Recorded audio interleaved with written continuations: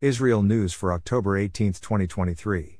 A rocket fired by the Islamic Jihad in Gaza hit the Al-Ali hospital in Gaza, causing hundreds of casualties. An IDF video clearly shows the rocket hit. The rocket was part of a barrage fired at Israel.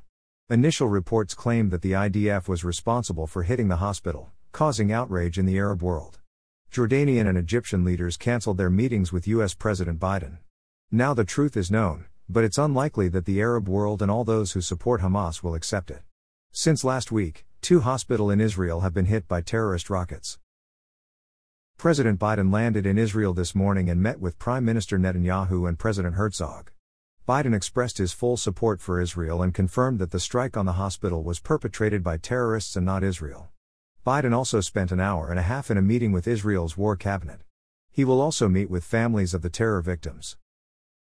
Last night, German Chancellor Olaf Scholz held a joint press conference with Prime Minister Netanyahu in Tel Aviv and said that Germans share in the terrible suffering of all Israelis in the wake of last week's terror attack and said, Germany's history and the responsibility it had for the Holocaust requires us to maintain the security and existence of Israel.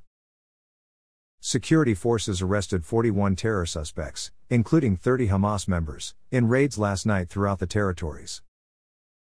The IDF has said that there are still Hamas terrorist cells roaming the Negev region and waiting to come out of their hiding spots and attack civilians. Rockets continue to be fired at Israel from Gaza. Sporadic incidents of anti-tank missiles and small arms fire from Lebanon continue. The IDF is responding with strikes against terror targets in Gaza and Lebanon.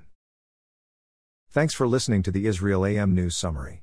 To receive the Israel AM News Summary directly in your inbox, subscribe at www.israelam.com.